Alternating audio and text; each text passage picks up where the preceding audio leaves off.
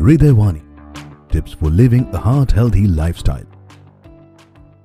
नमस्कार, मैं डॉक्टर धीरज कुमार मित्तल हूँ। आज मैं शारीरिक व्यायाम और इसके लाभों के बारे में बात करने जा रहा हूँ, जो वर्तमान बदलती जीवन शैली की स्थितियों में बहुत महत्वपूर्ण है।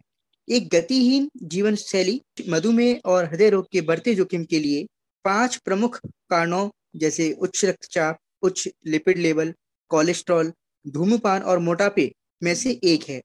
कई वैज्ञानिक अध्ययनों के साक्ष्य से पता चला है कि इन जोखिम कारणों को कम करने से मधुमेह या दिल का दौरा पड़ने या किसी अन्य हृदय संबंधी घटना का अनुभव होने की संभावना कम हो जाती है, जैसे स्ट्रोक और बाईपास सर्जरी या कोरोनरी एंजियोप्लास्टी की संभावना कम हो जाती है। हृदय रोग के स्थापित जोखिमों में से कई पर नियमित व्यायाम का अनुकूल प्रभाव पड़ता है। उदाहरण के लिए, व्यायाम वजन को घटाने में बढ़ावा देता है और रक्तचाप को कम करने में इससे मदद मिल सकती है।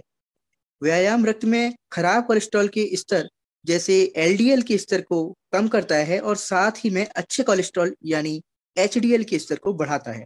मधुमेह के रोगियों में नियमित गतिविधि रक्त में ग्लूकोज के स्तर नियंत्रित करने के लिए इंसुलिन का उपयोग करने की शरीर की क्षमता को अनुकूल रूप से प्रभावित करती है।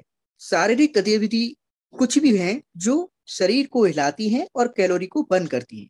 इनमें चलना, सीढ़ियां चढ़ना, स्ट्रेचिंग जैसी चीजें शामिल हैं। कार्डियो रेस्पिरेटरी फिटनेस में सुधार करके दिल को लाभ पहुंचाती है।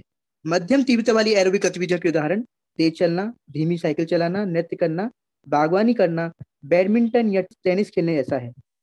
तीव्र गतिविधियां जैसे कि शरीर को जो थोड़ा तेज आगे बढ़ाएंगी, उनकी अधिक माध्यता जैसे कि दौड़ना, तैरना, एरोबिक नृत्य, तेज साइकिल चलाना एवं रस्सी कूदना। हर किसी को कहीं से शुरुआत करनी पड़ती है, भले ही आप वर्षों से गतिहीन रहे हों। आज वह दिन है जब आप अपने जीवन में स्वस्थ परिवर्तन करना शुरू कर सकते हैं। आज के लिए एक प्राप्य लक्ष्य निर्धारित करें। यदि आपकी कोई पुरानी चिकित्सा स्थिति या विकलांगता है तो अपने डॉक्टर से बात करें कि आपके लिए किस प्रकार की और कितनी मात्रा में शारीरिक गतिविधि सही है। नमस्कार।